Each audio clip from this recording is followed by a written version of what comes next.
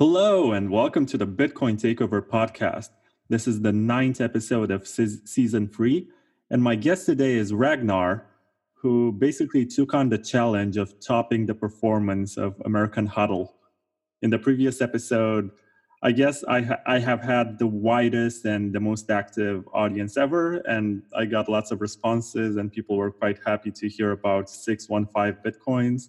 But this time it's maybe the opportunity to get more serious and talk to the owner of Guns and Bitcoin. But I have agreed with Ragnar to turn this into some kind of gimmicky podcast where we purposely don't talk about guns and focus mostly on Bitcoin.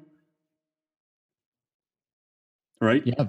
Yes, Vlad, thanks for having me on the show. And yeah, I talk about guns all the time, so we don't need to discuss that. We could talk about lots of fun things, Lightning Network and all sorts of things. Yeah. What about Lightning? Because I remember you posted a few months ago and mentioned that you're not really interested in it. And now, as far as I know, you are experimenting with running your own node. Yeah, so I always like to just be honest with people and share my opinions. I know sometimes they're popular opinions and sometimes they're not, but I haven't been as excited about the Lightning Network compared to, I think, a lot of people. So I can definitely discuss that. It's been only really recently. So I guess I should just start with the first time I ever tried to use Lightning Network. That was back in June at the Bitcoin Magazine conference in San Francisco. And I was selling hats for Guns and Bitcoin, my company. And a couple people tried to pay me in Bitcoin, but they were, I think, using a Lightning Network wallet, and they couldn't pay me Bitcoin for some reason. I don't know why, a technical reason, but it didn't work. So that was my first experience with Lightning Network. Okay, sorry, I accidentally muted my microphone. But Okay. why do you think there's this reluctance to get on Lightning? Because I know a lot of people trust whatever happens on the main chain because it's auditable. It has been for such a long time, so there's that Lindy effect. And it feels like sometimes Lightning is a gamble, and you're taking your chances by experimenting with the kind of technology that's not as secure and hasn't proven itself over time. But at the same time, when I first heard about it, I just wanted to try. I didn't care much about losing because I took it for granted, basically, that I can do stupid stuff and lose some Satoshis. I think I have lost about 100,000 Satoshis, so you're welcome, hodlers. But with some people, it's just difficult to get them to try, and even the idea of installing some kind of custodial wallet application like the wallet of Satoshi or Blue Wallet seems unattractive, and they just decide to stick to what has been demonstrated to work. For me, I'm not a technologist, I would say. I don't come from a tech background. So a lot of the tech doesn't interest me as much as others. I'm not a software engineer. And I've been in Bitcoin for several years. And so I'm really comfortable with regular on chain payments, done it many, many times, run a node. So I'm really comfortable and familiar with on chain payments. And I just haven't had a need to use them. When I have bought things with Bitcoin, I just use a regular on-chain payment with my company Guns and Bitcoin. Just accepting payments with BTC Pay Server has been easy, almost no problems. And my experience to date with Lightning Network has been two things. I haven't needed to use it, and when I have tried to use it, it was difficult. Now, this has changed a little bit starting from a couple weeks ago when I got a message from someone in the Czech Republic, and he said he wanted to buy a hat, but he only wanted to use the Lightning Network. So he said, if you could set that up, I'll buy a hat. So that's when I said, okay, I'll try it, because now if this increases my business, if I'm able to sell more products, then it's worth it to me. So I tried to set it up, and I thought I did, but I didn't. So then a couple days ago, someone on Twitter that I know, really nice guy, he messaged me and said, hey, Ragnar, your Lightning Network, it doesn't work. Like I can't buy something. And then one or two other people messaged me the same thing within a couple of hours. So then I had to go back and try to set it up. And it was very, very difficult. It took me probably a total of 7 or 8 hours to get it right. And fortunately, that I was working with the people at BTC Pay Server, and they were excellent, very patient. I could not have done it without them. People like Pavlinex, Britt, who am I missing? Britt, Pavlinex, and a couple other people. I know I just missed someone, but they spent Rockstar Dev helped me with the original setup. So it was very frustrating. I almost gave up. And so it was very difficult. So for me, Lightning Network, I'm all about being practical and using things. And I don't have a lot of time. I'm so busy with what I do that I don't have time to just experiment and learn things. And you said you lost, I can't remember how many Satoshis, 100,000 or a million. Okay, yeah. See, for me, that's a lot of Bitcoin that I don't want to lose. So as a business owner, I don't want to lose any money. As much as it's good to help the technology advance and to try to try to be current with the developments. As a business owner, I have to look at the bottom line. And so for me, I'm still a little uncomfortable with it. I don't want to lose any Bitcoin, and I might, because I tend to keep messing up basic things. So I'm giving it a try. We'll see how it goes. I think now I'm over the learning curve, and lots of people have been helping me. They've been setting up channels with me. So I'm trying. So I'm definitely gonna try to use it for a couple of months and see how it goes. I think BTC Pay Server is one of the best inventions that we have had in this space in a long time. And the idea that it all started from Nicolas Dorier's just rage against BitPay when he basically said, I'm going to make you obsolete. And he started laying the foundations of a payment system which enables you to use Bitcoin. That's incredible. And the fact that you get Rockstar Dev and all the others to help you with your setup, and they walk you through the whole process, and they are nice and everything, just goes to show that we are still in the early days, and this has a lot of potential to grow. I agree. I was there when Nicolas tweeted that during the battle over the block size in SegWit in 2017. I remember that quote and that tweet, and I just amazing. So his project is amazing. I agree. And then all the contributors, it's just unbelievable to see this open source project developed so quickly just from volunteers. This isn't a company. And then seeing how helpful everyone is. I mean, Pavlinex I watched his videos to set up Guns and Bitcoin. So it was only through his videos that I set everything up. And then Rockstar Dev helped me with this issue I had. It took him hours, and it was actually something dumb that I did. So not only is the origin story amazing of how it got started with BitPay, which is one of the worst actors in Bitcoin, then to see the technology, how amazing it is, and then to see the people involved, it's very, very exciting. Then Square Crypto announced, they're making a donation. So I love BTC Pay Server. It's really in the spirit of Bitcoin with censorship resistance and permissionless and not relying on third parties. I love it. It's also following the cypherpunk philosophy. We're not basically asking permission to the old financial world to allow us to make payments with conversions and whatever BitPay uses. We basically just use what we have. And since we agree that Bitcoin has value, then we're going to only transact Bitcoin through a system which is proprietary and does not rely on any legacy financial system. I think this is essential for everything that we are trying to accomplish. I agree. And Pavlinex said that in a podcast they did with him, that when he got started, he started, Bitcoin Shirt Co. and he wanted to accept Bitcoin, of course. And it was only BitPay that was around, and he didn't like it because that's a trusted third party. You have KYC, AML.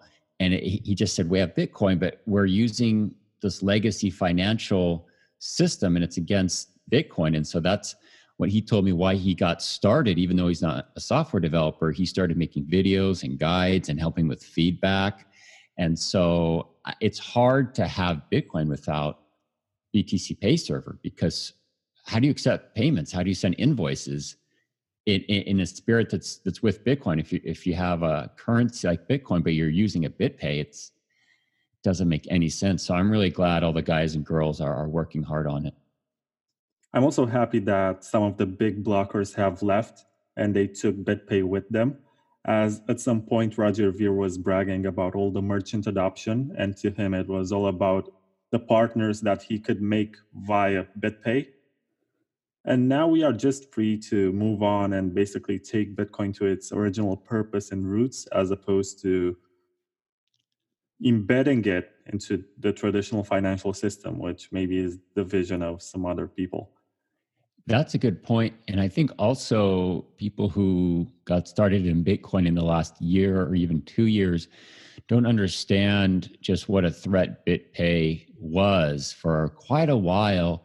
When we were trying to get SegWit adopted, BitPay had a lot of power because they do so many transactions. So they're, as you know, economic nodes are what matter. It doesn't matter if you run a node and you're not accepting Bitcoin. Like, what matters are the nodes that accept Bitcoin, because they're the ones who determine if they'll reject or accept the transaction that comes into their node, so to speak. So because BitPay was so hostile, and they had the economic node power, and they had influential people, I was actually nervous for the first time with Bitcoin that it could have gone really wrong. And then, of course, they still haven't adopted SegWit as far as I know, and how much they spread bad information about Bitcoin. Like, when you go to their page, they have Bitcoin Cash, and then they have Bitcoin, and Bitcoin Cash they say is better, and they say Bitcoin has this really high transaction fee, so they add an additional transaction fee on top of their inflated mining fee. So between them, promoting Bitcoin Cash, between their spreading false information about Bitcoin, and then of course just how they accept Bitcoin, like I'm forgetting the BIP right now, BIP number, but their payment method is terrible. It's not compatible with a bunch of hardware wallets. So, it's almost like you couldn't design a worse company than BitPay. So BTC Pay Server solves many problems, including just the basic threat of BitPay. Yeah, and I'm really happy about the direction in which Bitcoin is going these days, as I have studied the history of development. And at some point, it was the consensus, as per Gavin Andresen wanted it to happen, that Bitcoin had to hard fork to increase the block size. Yeah, and one of the best things to come out of 2017 and the SegWit activation was that we proved so many things, right? We have empirical evidence that nodes are ultimately, I think, the most powerful part of the network. It's not so much the miners and not even so much the developers. It's individual hodlers and economic nodes. So that proved it, I think, once and for all. We proved that soft fork is the way to go. And just as importantly, this event kicked out a bunch of bad actors like Gavin Andresen, Roger Ver, and a lot of the other big blockers. They either left or were completely marginalized and discredited. So many threats were diminished once we soft forked in and didn't hard fork. It was probably the best thing to happen to Bitcoin in 10 years. Yeah, I totally agree. And I feel like Bitcoin is finally free to spread its wings and develop, even though I don't necessarily agree with all this oligopoly of organizations and the fact that you have Blockstream, which is huge, and a lot of developers are under the protection of Blockstream. So maybe that at some point this can be or become an attack vector. But at the same time, the fact that they understand the fundamentals and have no intentions to change them, and their plan is to basically build side chains and the satellite and everything else, just shows that they're mind is in the right place in relation to Bitcoin. And also, I don't know, basically give money to developers. I don't see Yeah. anything wrong with it Yeah. at this point. Yeah, Blockstream is interesting because, like you said, they are very big. They have a lot of money. They have quite a few developers, but I think it's been way overblown. And a lot of that was Roger Ver kind of spreading conspiracy theories. And I think people just jealous in general. That being said, they are big and they do require extra scrutiny because of the things you said. And I think there's quite a few people that are really keep a sharp eye on them. They haven't been perfect. They've made some mistakes, but if you just be objective and look at what they've put out with the satellite, with their wallet, with side chains, with simplicity, confidential transactions, and a lot of the things, if you just look at the actual software they've produced, I think they have a pretty good track record. I think what we should be looking for is for the change of narrative, because Bitcoin has gone through a lot of phases. It was banking the unbanked, it was sending money with zero fees, because at the time they were converting Satoshis to USD and basically it was less than a cent. And I think it's dangerous for Blockstream to change the narrative according to whatever product they release to basically pump it, because it's important for us, the hodlers and the people who got into Bitcoin, to remember what the purpose is and maintain this narrative even during the next bull runs when new people will get into Bitcoin and they will be attracted to various aspects. We should teach the fundamentals to everybody. And from that point onwards, they get to choose whichever service they want to use and whether or not it's useful to them. But we should not allow the services themselves to shape the narrative of what Bitcoin is. That's interesting thought. What do you think is the narrative that Blockstream has advanced? I think right now they are trying to shill their liquid sidechain. And this idea came to me last week when Peter Todd, during a panel presentation at the Honey Badger conference, Baltic Honey Badger, he basically said that there is a risk that miners can basically get on Liquid and support it and threaten the security model of Bitcoin. Yeah, so this is an interesting topic because the idea is that, okay, Bitcoin is permissionless. No one gets to dictate what it is and what it's not. For some people, it's digital gold. For some people, it's payments. For some people, it's a way to timestamp. For some people, it's a way to create sidechains. So it's tough because it's permissionless. So you could use that however you want. And this goes back to also like spam transactions, like Veriblock is sort of spamming the Bitcoin blockchain and not supposed, like SegWit was supposed to kind of, I don't know, not fix that, but they're taking actually advantage of the lower fees that SegWit and some other things have done. So there's a debate. Hey, is that spam? They paid the fee. Well, okay, then it's valid. Well, wait a minute. Like you don't need Bitcoin's blockchain to do that. So that's an invalid use. And so Blockstream for their side chains, you can say, well, that's too bad. Bitcoin is permissionless.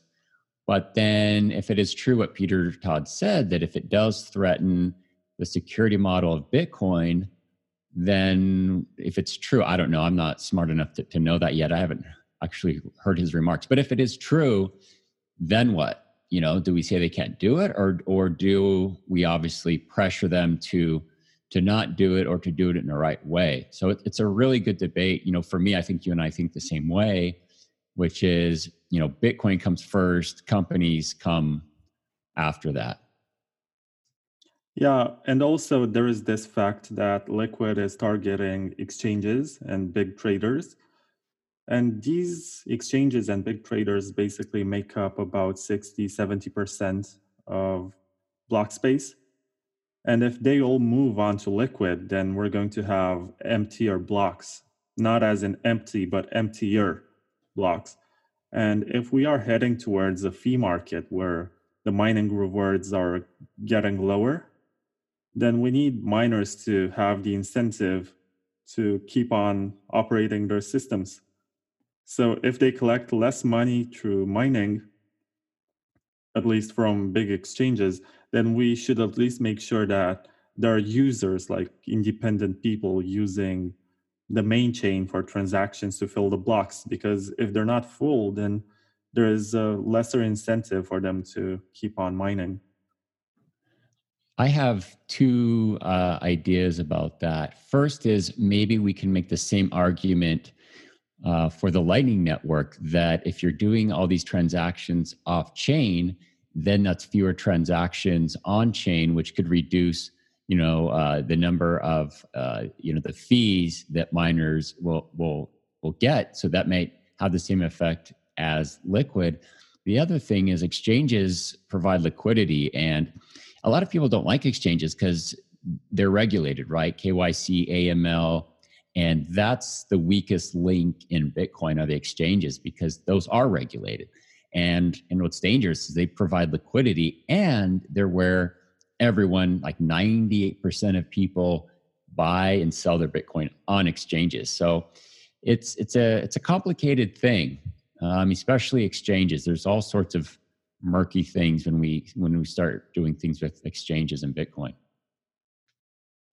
Yeah, I agree. But at the same time, with Lightning, you only get the microtransaction side.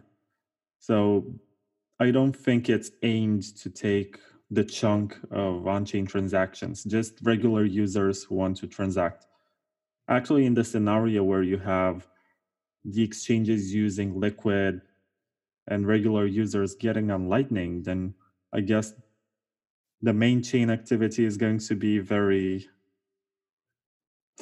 I don't know how to call it. So we're not going to fill the blocks anymore, which may be great, but I we think have to think of minor incentives, and maybe that it's a good idea to, at some point, encourage people to close channels after they make transactions on Lightning, so that the Satoshis get on the main chain again and they get registered as a transaction. I don't know. Yeah, I'm a little skeptical of that argument for two reasons. First, that obviously we have the difficulty adjustment, and second, that if we do have blocks that aren't full, then maybe that's a compelling reason. Maybe that will give us support to reduce the block size, which I actually support. I know Luke Dasher's always, wanted that, and some others. It's somewhat controversial, try to have a soft fork block size reduction. And maybe that would be good because it would make it easier to run a full node, or at least the resources, the bandwidth would decrease it. So it might be actually good for nodes. So, Bitcoin is kind of complicated, and there's, in the sense that there's many dynamic factors that feed into each other. You mentioned the miners, and then, the users, and the exchanges, and block space is such a critical part of the security model. So it's an interesting thing how it's evolved over time. I almost forgot about Luke Dasher's proposal, but in this context, I think it makes a lot of sense. Maybe that in the next 10 years, we're not going to see it, but it's still an idea to take into consideration if we're not going to have as many on-chain transactions. Yeah, and going back to the idea of what's a valid transactions for people who think that spam is a problem on the blockchain, then having a smaller block size, having transactions cost more would be a good thing, because it would price out less important transactions like time stamping, like Veriblock, and you'd only use it for more settlement or for transactions that you don't want to do on Lightning Network or various things. So we'll see where it goes. Like, it's so hard to predict, where things go with the block size. And segregated witness obviously was an attempt to decrease the cost of transactions. And some people said that's bad. Miners, they won't mine without those fees. So there's some historical precedent, but things are also changing. And I believe there's other developments that they're working on to try to or decrease the size of transactions even more, though I couldn't speak intelligently on those. This got so technical, and it was kind of unexpected. We didn't set this to happen, but we ended up talking about block sizes and minor incentives and all the complicated stuff that even the most brilliant minds in Bitcoin cannot predict. But I think it's great. And also, I don't want this to be interpreted as in I have something against Blockstream. For now, I think they're a great company and they release lots of useful products. And I think their focus is in the right place. But I also find it hard not to feel a degree of skepticism just because it's a company and companies are against the very ethos of Bitcoin. I agree and disagree. So I agree with you that Blockstream so far has put out good products. I agree that they require extra scrutiny and we got to be careful. And we've seen in Bitcoin, like anywhere else, kind of the more influential companies or people, both financially and just culturally, people are often afraid to criticize them or to speak out because, maybe they want a job at Blockstream, or maybe they respect the people at Blockstream, so they don't want to criticize them because maybe they're well respected or influential. So that is an issue, and we do see that, right? Like some people don't criticize certain people because of that. I've seen it like across the board, and I try to be. Maybe sometimes I'm too harsh and critical, but I just like Satoshi Roundtable. Maybe that's a dumb example, but I'm just so skeptical of anything where I see a trend where someone gets a free pass because who they are. So I agree with you on Blockstream being a good company, but we should be really, really critical of what they're doing. But I think I will disagree though on the company idea that companies are kind of against the ethos of Bitcoin. I think companies, in a sense, can add a lot of functionality to Bitcoin. Like for example, wallets, right? So Blockstream has their wallet, and I know a lot of people use it. It has a multi-sig and some other really good features. So that I think adds security and use to Bitcoin. And then you've got things like Bitrefill. So you've got cards, so you can change your Bitcoin and buy things with it through fiat. And I think they're a pretty well-respected company. So I think some companies can help Bitcoin.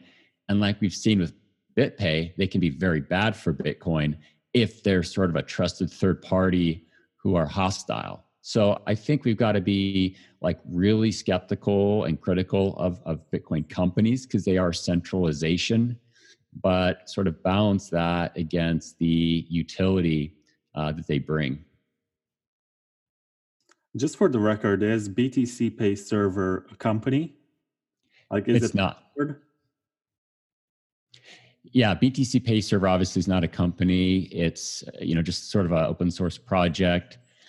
So that's kind of ideal where you get this greater utility in making Bitcoin easier and better to use, but then at the same time not a company. But that's, I think, the rare exception. Now Square is donating, I think, $100,000. They created this foundation, the BTC Pay Server Foundation. I think that's a central way for people to donate money. So it becomes an interesting debate because some might say, "Oh, that's centralization." They have a foundation and they've got money, but I think I don't really buy that much. I think the benefits outweigh any potential risk there. So there's always, there's trade-offs, right? There's trade-offs. So let's pick another company. It's like OpenNode. So OpenNode is a payment processor where you can accept Bitcoin and then get fiat. And we looked at OpenNode for Guns and Bitcoin because it's very easy. They set things up for you. You don't have to be technical. You can easily convert into fiat, which a lot of businesses need or want. So I would say they're providing a great service. But on the other hand, they're a company. And so they do KYC AML. They are regulatory. They are kind of a third party. So it's really, I think, project and company specific. Right. Let's just move on from this. idea of companies and get more personal. And I wanted to ask you something which I guess is very basic, but it needs to be addressed to some extent. So, why did you get into Bitcoin? Well, it started in 2011, and I read about Bitcoin on Reddit in the anarcho capitalism subreddit. And to me, it was interesting because of that philosophical angle. And and so that's what just got me hooked. I wasn't into technology. I didn't ever care too much about technology. Can you hear that siren in the background? Oh, yeah, that's OG, man. Okay. Yeah, let's wait for that to pass. I don't know if you could pick it up. Okay, there it's gone. Okay, so I'll kind of start over. So I got into Bitcoin in 2011 when I read about it on Reddit, on the anarcho capitalism subreddit. And so I liked the philosophy of it, and it spoke to my beliefs. Um, let's see, where was I going with this? Yeah, so I like the philosophical beliefs, and then what also got me interest. Oh, let me go back. So I like the philosophy of it, but it wasn't just that, because I didn't come from a technology background. I wasn't like software engineer or anything like that. I come from healthcare background and then later real estate development construction. So the technology was semi interesting, but just only to the extent that it helped Bitcoin accomplish its purpose. And then, practically speaking, around that time, I had a small construction business, renovating homes and such. And I used BitPay as the main way to accept payments and to pay people. So I'd send them an invoice with, I'd send them an invoice. Sorry, let me start over. I'm starting to get a little tired here. Um, what was the company? Not BitPay, but PayPal. Okay, let me start over. So at that time, I had a small construction business, and I would use PayPal to accept payments and to pay my subcontractors. So I would send invoices with PayPal to homeowners, and they would pay me. And then I had guys who worked for me, and I would pay them out through PayPal. But one day, PayPal closed my account, and they wouldn't tell me why. And they said I couldn't appeal it. So all of a sudden, I didn't have a way to really accept payments or to pay guys that well, because I couldn't accept cash. It was too much money all at once. I didn't accept credit cards at that time. This is back in like 2011, so it wasn't as easy. And I couldn't accept checks because it was too high risk. So that put me in a really bad position. And this is when I was reading about Bitcoin. So I thought, oh, this is great. Bitcoin, it can't shut me down. So that's when it really became real for me, when I actually needed it. A lot of people talk about that, oh, in North America, in the US, and Europe, we don't really understand the need for censorship resistant payments. You need that in Venezuela or, Iran or other countries, but that's not true. It wasn't true for me at all. So that's how I got into Bitcoin, a combination of philosophy and just needing it myself. Just as a side note, it's very funny that in the back of your mind, you're basically associating BitPay with PayPal. Yeah, absolutely. I mean, they're the same thing, and it's funny. Pavlinex, when on our podcast, he said, "Okay, how do I explain BTC Pay Server?" He's like, "It's as if everyone had PayPal. Like there's a million PayPals for each person." But then he said, "Of course, it's not the same because PayPal is a company and a trusted third party, but it's so hard to explain to people like how PayPal is different than Bitcoin. And but to me, PayPal and BitPay are different sides of the same coin." It's also very interesting to know that you didn't get into Bitcoin for speculative purposes and you started using it because you needed it as opposed to just, wanted to gamble or wanted to take a shot at something funny or interesting going on the internet. Yeah, I tried to accept Bitcoin back then, but no one had even heard of it. And so unfortunately, I didn't get anyone to pay me in Bitcoin, and no one wanted to accept it as payment. So unfortunately, that didn't work. And even to this day, it's still hard. It's 2019. It's still hard for people to, accept and pay in Bitcoin. Even Bitcoiners don't want to pay in Bitcoin. So that's still a challenge. But yeah, it was a practical thing. I didn't have a background in Austrian economics. I barely understood what it was. I was an anarchist, but in terms of economics, I'm still like not an expert in it. So yeah, it was a practical thing. And in terms of like the investment and speculation, I quickly kind of did grasp that it could be a very valuable investment, but it was definitely not what got me started. Yeah, it's always good to hear that people get into Bitcoin because they need it. And I guess that as time passes, it's going to be a much more common story among people. As most people right now are basically, I think we have had different waves of adoption. We had the cypherpunks who got in first, like Hal Finney and maybe Greg Maxwell and Vladimir Vanderland, who is the maintainer of Bitcoin Core right now. And then you had the libertarians who basically saw that you have this invention which follows their ideological belief. And after that, after the first big bubble, I guess every new entrant had some speculative kind of thought process because they heard about Bitcoin in the news. It has been covered since 2011, 2012 or something. And they had a lot of reasons to believe that this could increase in price after they read about it and try to understand where it can get to. And I think it's remarkable that to this day we can see a strong support for the Bitcoin price around $10,000, even though I know it's bad to think in terms of USD, but it's going to be the norm for a while.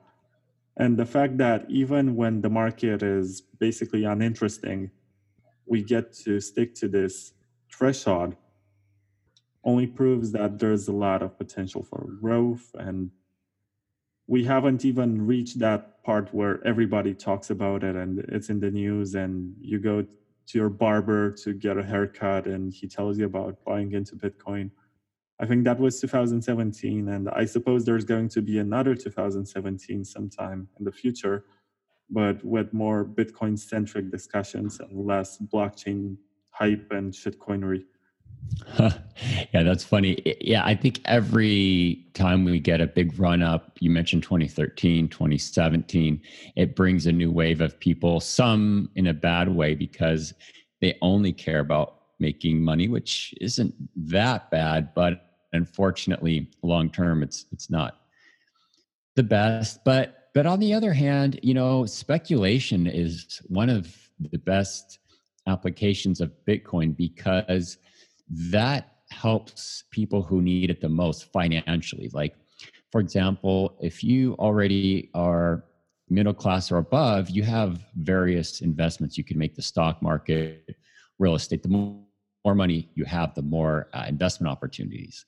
For example, you have to be an accredited investor to invest in startups and other things. So the wealthier you are, the easier it is to make money. And so kind of regular people, middle class, lower middle class, and especially in less developed countries, they just don't have a way to invest in anything. And on top of that, their currency, which is their only financial asset, usually drops in value over time. So for them, quote unquote, speculation could be the most important thing they ever use Bitcoin for to help them get out of poverty. And even I could speak personally, having invested in Bitcoin, it's helped me a great deal. And I live in the United States, and I grew up, pretty middle class.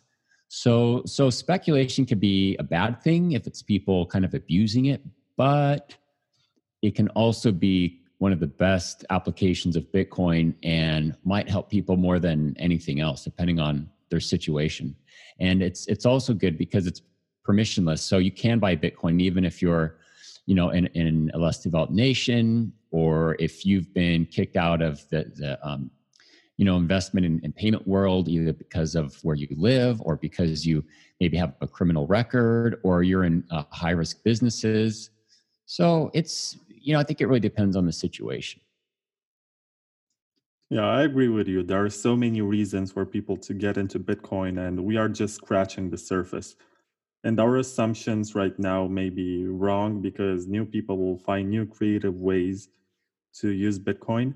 And I think this goes back to a conversation that I privately had with John Carvalho when I met him. And he basically said that Bitcoin is only fun as long as you can break rules with it. But breaking rules doesn't necessarily imply breaking the law. It's just about not following the herd, if that makes any sense. Yeah, I think that's well put. And just being able to do things that you nothing else is available to do it. So whether it's a gambling site or donating to WikiLeaks, which is another example, right? WikiLeaks, the U.S. government pressured their credit card companies and I think banks to stop people from donating to WikiLeaks, but Bitcoin allowed WikiLeaks to break the rules, as John said, and that's what it did. So John's a smart guy. Yeah. And I got in 2017 into Bitcoin because it was the first time when I started making any money whatsoever. Before that, I was in university. I had every other activity related to the campus and trying to learn and trying to make a career. I wanted to be a university professor at some point. And I did my master's and I was a student representative and I got into a big fight with the dean, and that from that point onwards I just realized that it's over. But I started buying bitcoins when I realized that there's a high inflation rate for the national currency of my country, and I was just looking, maybe that also for some speculation, but for a safer haven for my money. Yeah, that's interesting because it's special upside and then of course downside. If 2017, depending on when in the year you bought it, you could be down a lot. But yeah, long term you're better off. And as a university student, probably don't have a lot of options for investment. Like it's probably hard to buy real estate that costs 500,000 US dollars if you're a university student. So you can invest in that, but you can invest in Bitcoin. And if your currency is not that stable, it's insurance. Now I think the idea of Bitcoin is insurance against bad events with central banks. I obviously that's true, but I don't think it's because if the dollar crashes or the euro crashes, then Bitcoin is going to go up. I don't think history supports that. I mean, maybe there's an example, but I think generally it does. In a crisis, usually everything goes down. But with Bitcoin, it's not as correlated with the entire banking system. So if the entire banking system collapses, Bitcoin doesn't collapse. So I think its price might nosedive because everyone has to sell everything at once. But you could see in Argentina. So Argentina is a good example. Their currency has obviously dropped in value over and over again, and so Bitcoin has been an alternative. I think Bitcoin still needs to go through this test of facing the issues which it was created to face, as we haven't had any major financial crisis, and I mean something global to influence all the markets. And I guess the events that we have had throughout the last week when the NY Fed printed about 300 billion or something are leading to unfortunate market developments because they're creating more inflation, and that's going to have a lot of consequences and Cantillon effects and all that terrible stuff. So maybe that in the next couple of years, Bitcoin will have its real test against global markets, and we will see how stable it is and how, to which extent, the people who call themselves hodlers right now are going to go through these hard times and not sell any Bitcoins. And also, Yeah, good. you said that it's important to mention in which part of 2017 I got in. It was very early, but I was an idiot and I traded, and I would take profits and then buy in again. and I ended up just losing just as much as I made. Well, you weren't the only one. I think that happened to a lot of people. So that's why I'm kind of, I want to be careful when we say that Bitcoin solves inflation because, inflation can be bad, but it's not as bad as people think. For example, in the United States and in Europe, yes, we have inflation. It could be 3%, 5%, depends on the year and what numbers you believe, and that's not good. The value of the currency does go down because of that. But we have to be realistic and understand that Bitcoin has dropped 80, 90% in value. So, like, what's worse? Your money devaluing at 3, 4, 5% or at 80, 90%? So, it depends on your time horizon, but we can't tell everyone, oh, this just solves all the problem with central banking. Like, central banking erodes your value over time. Well, what if your time is 12 months or 6 months or 3 months or a year and a half? A bear market could last almost 2 years.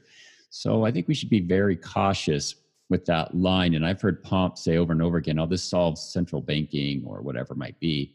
And I think it does in the long term, like for years and years, that kind of time horizon. But in the short term, if that's like your only investment or your main thing, and you buy at a top of a market, like, you'd be much better off never owning Bitcoin. I agree. And I think to some extent, Pompliano can be harmful in regards to the perception that people have on Bitcoin.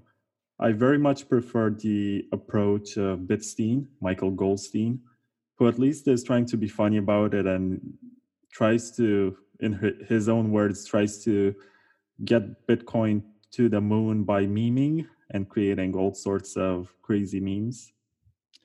Yeah, Bitstein is great. And he has a good approach, like you said, with the memes and being funny. But I think he also has a more sophisticated approach, because if you read other things that he writes and Satoshi Nakamoto Institute and what he wrote years ago with Everyone's a Scammer, he does, I think, talk about the time horizons and sort of the risks. And so he gives a more holistic understanding of Bitcoin, whereas, Pomp and others, they don't give the full picture. And so they're leaving out risks, they're leaving out things that go wrong. So I think that's kind of the wrong approach. Now, people might disagree with you and I and say, no, that approach is good because they explain it at a very simple level.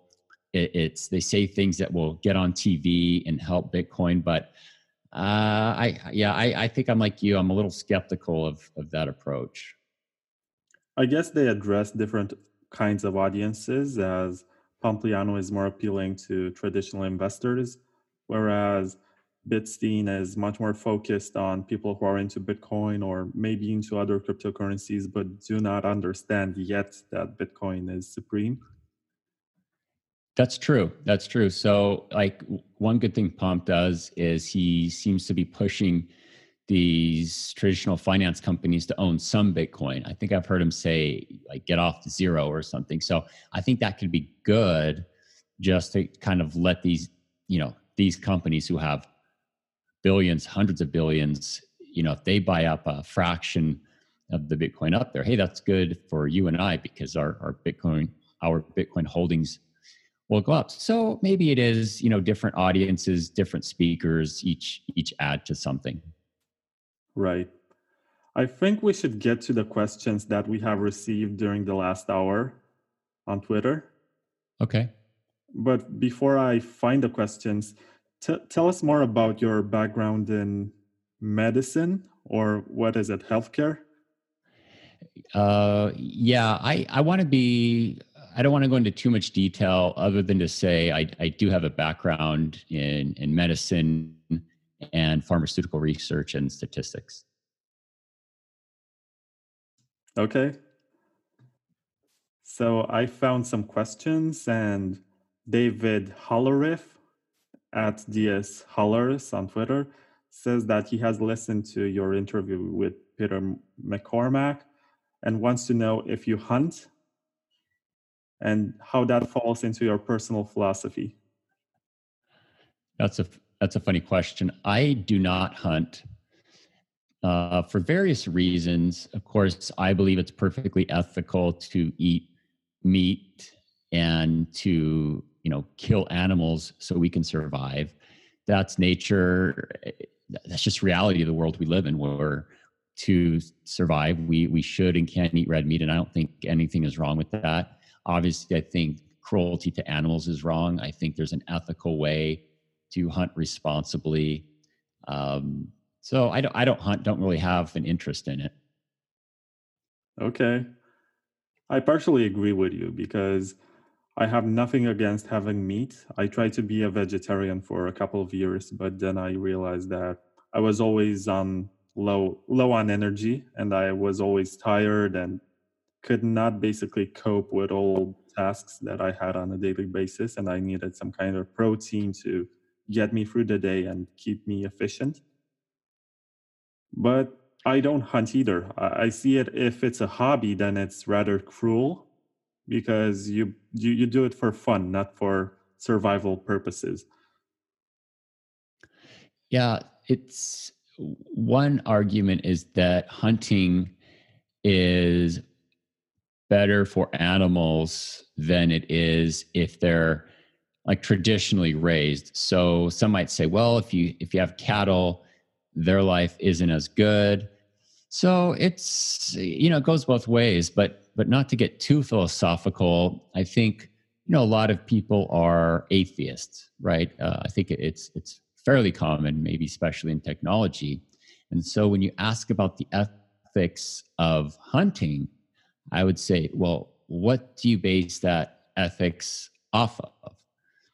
Like, what is it? Like, if you're religious, you say, well, okay, the ethics comes from God. Okay. Well, if you're an atheist, what's right and wrong? Like, how do you determine that? And so that's another argument that I have is, okay, I'll listen to that argument. But when you get down to the foundations of it, I think all of a sudden it's not scientific at all. It's extremely subjective, which is fine. It's just people can't admit to the fact that their ethics are preferences and subjective. Right. So Brady at Citizen Bitcoin would like to hear if you thought about the state of mental health care in the United States, particularly as it relates to gun violence, and if so, what we could do to improve it. Yeah, that was a good question. I saw that. So I think mental illness has two components. I should say mental illness does have two components, which is biological and then, environmental. And it falls on a spectrum.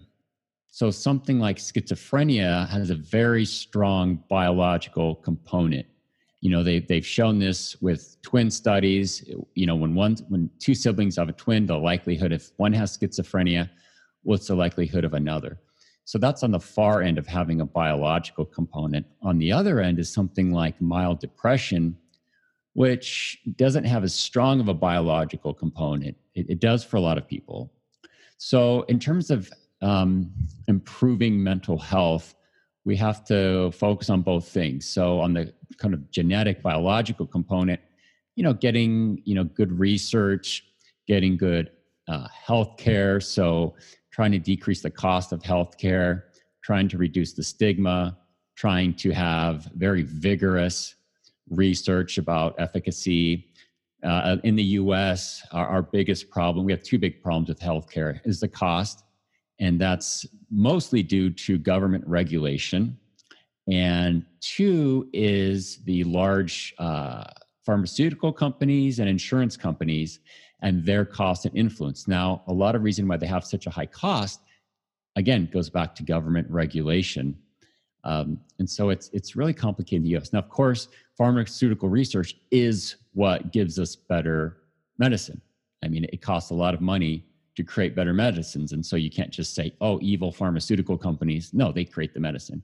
So in terms of like the biological component of healthcare, and especially in the US, I think the best thing to focus on is trying to reduce regulation, which I don't think is ever going to happen. So we're kind of stuck with that. And in terms of improving healthcare, in terms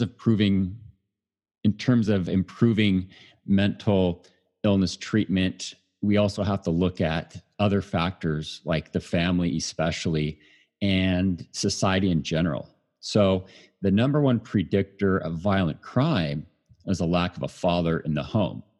So, going back to the kind of the violence question, if we really want to solve that, then we need to solve the problem of families falling apart, which is not a simple issue. I mean, you can go back as far as Nietzsche when he talks about, God is dead, and what is he replaced with?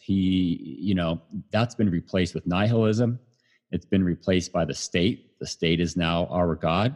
And so when you have that, when life is meaningless and the state becomes the family, that really, really devastates, the family. And then when you have inflation and your financial situation is such that it takes both a husband and wife to be able to afford, to pay for, your expenses. Whereas before, if you could just live off of one income, that is less pressure on the family. Mothers can spend more time at home. So all these factors and just a general lack of morality, all these factors, financial, philosophical, the state, all these have weakened the family. And that's what we're seeing these consequences of violence and a lot of other society ills. So going back to mental health, if we want to improve mental health, we gotta get back to basics with the family, with community. In the West, our families are all broken up. People live by themselves. People often aren't close to their families. They have small families. So they don't have that safety net. So if you're mentally ill and you don't have brothers and sisters and uncles that you can talk to that can help you out, you're all by yourself. And then that makes it worse. And then not only that, but you don't have resources. So if you don't have a family and healthcare is expensive, it's a really bad combination. So I wish the gun debate wasn't so politicized. I wish people would try to focus on real solutions. And for me, that involves focusing on the family, general society, and then, of course, just better access to healthcare. I haven't really given it much consideration up to this point, but when I was 21, I had a study scholarship in Sweden, and it's one of the most depressing places on this planet. I landed there during winter, and I had about 3 months in which I only saw sunlight for a couple of hours a day. And I got so depressed that I contemplated suicide. And it was the first time when I was living alone, as in I didn't have any family members or friends, and I was just attending classes and realized that people are so cold and distant that it was hard for me to make any meaningful connections. But it makes sense when you think about it, because possibly if I had the chance to acquire a gun around the time, I would have done something stupid. I don't want to assume anything, but I was in a terrible state for a few months. That's a good point. That's exactly what it is that those conditions. And it's not like you did anything bad or it's anyone's fault. It's just a lack of sunlight and being away from your family pushed you to a place that you probably never would have been maybe in your life. It's just those circumstances. And like you said, maybe if you had access to a firearm, maybe you would have done something dumb. Maybe you wouldn't have. But either way, if we want to solve this problem, we got to think, hey, Vlad, maybe you should stay home with your family. Or maybe you shouldn't live in a place that's really dark. It's just like simple things like that can go a long way.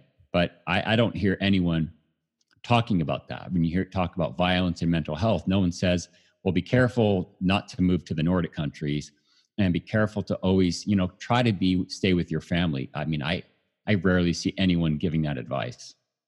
Oh, yeah. And even in Sweden, they don't really know how to deal with it. When you open the cabinet, as in you go to the bathroom and you open the cabinet where you hold your toothbrush or whatever, you see that they have a sticker with the suicide watch number. They basically say, if you feel bad, just call us. And also, they get drunk a lot. I guess that's their way of coping with the shitty weather. Yeah, I mean, and they can improve it with light therapy, but again, that's just people got to think about that when it comes to healthcare and taking care of themselves. But anyway, I agree with you that being among your friends and family is possibly the best kind of choice that you can make. And no job or decision, no matter how rational it can be from a financial point of view, can replace that kind of feeling that you get when you know that people around you care about who you are and not what you are. Yes, and this intersects with Bitcoin. So for those who didn't care about this topic, I will bring it back to Bitcoin for you. There's such a strong streak of individualism in Bitcoin and libertarianism and obviously anarchy. It's really about the individual and individual sovereignty. And I think that's a good place to start to at least get away from the state and oppression. But that's bare minimum. I mean, that maybe helps you survive. But if you really want to thrive, you can't just be a self-sovereign individual. You need your friends, you need your family. And so, and I've just kind of learned this the hard way, that libertarianism falls short, and Bitcoiners and a lot of people like us need to remember that. Like, you've got to have friends, you've got to have family, and just having Twitter friends is not enough. Or you can improve on it. Let's just say that you're better off if you can have a close group of friends and family, and that also leads to Bitcoin in a practical way, because most people get their Bitcoins on regulated exchanges, but if more people buy and sell Bitcoin from each other, that gets around all of that. And that's something I've been trying to focus on lately, is trying to encourage events and meetup groups to set time apart to buy and sell Bitcoin. And my local meetup group here in California has been incredible. They've just been doing so well. They put on good speakers. And then we had one on Thursday, a Bitcoin meetup group. And, a couple of us were buying and selling Bitcoin, not much, $20.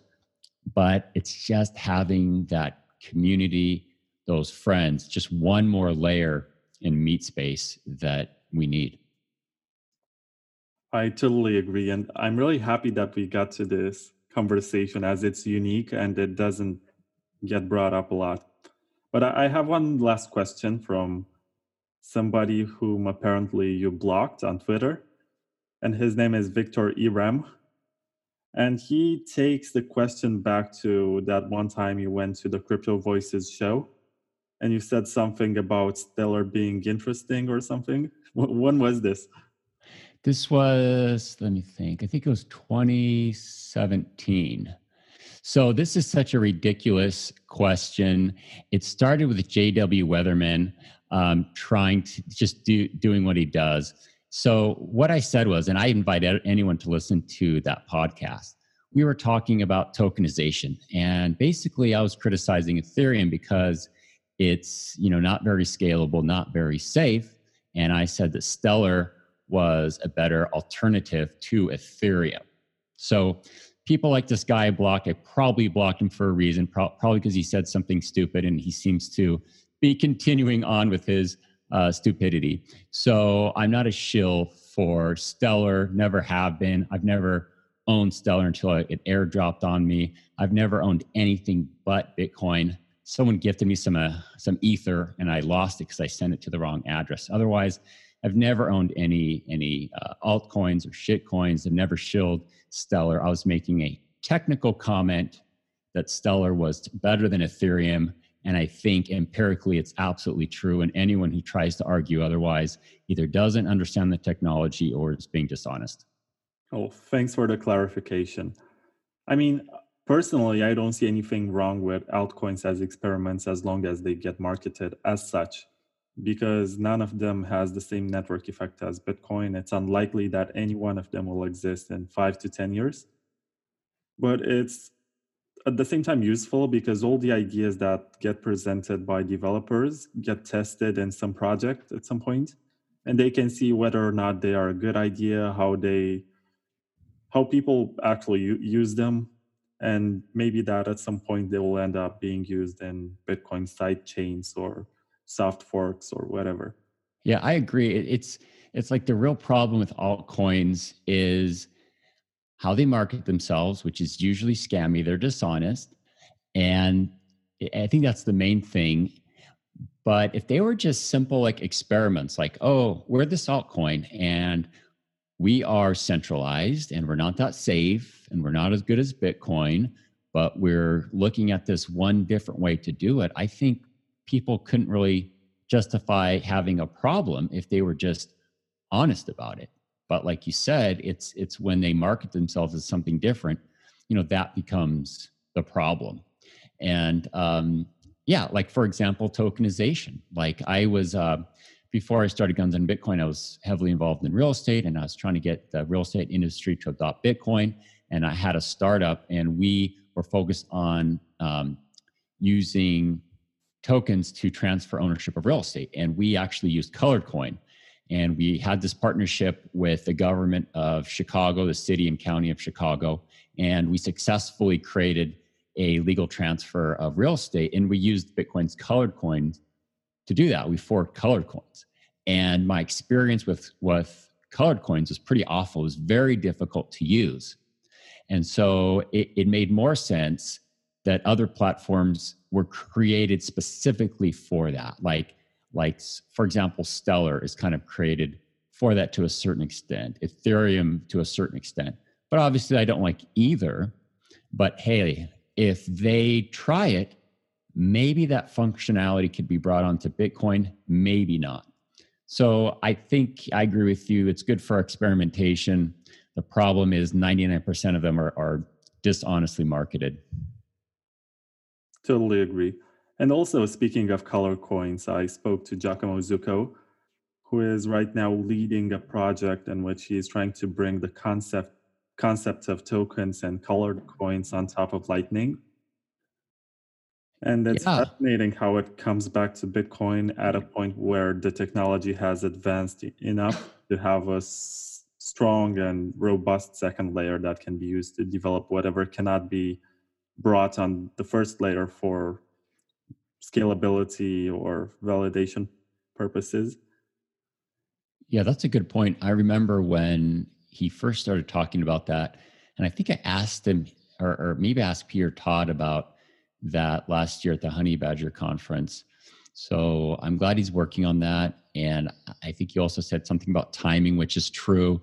Sometimes it's just not the right time for something. And maybe now with second layer maturing more, maybe there will be, maybe the superior token platform will be layer 2 Bitcoin, and Stellar and Ethereum and all these other ones will drop off just like they've dropped off for everything else. Because even though you could say Bitcoin has been behind in the sense that they didn't have that immediate functionality, like Colored Coin tokenization and OmniCoin and Omni or Mastercoin, had inferior functionality.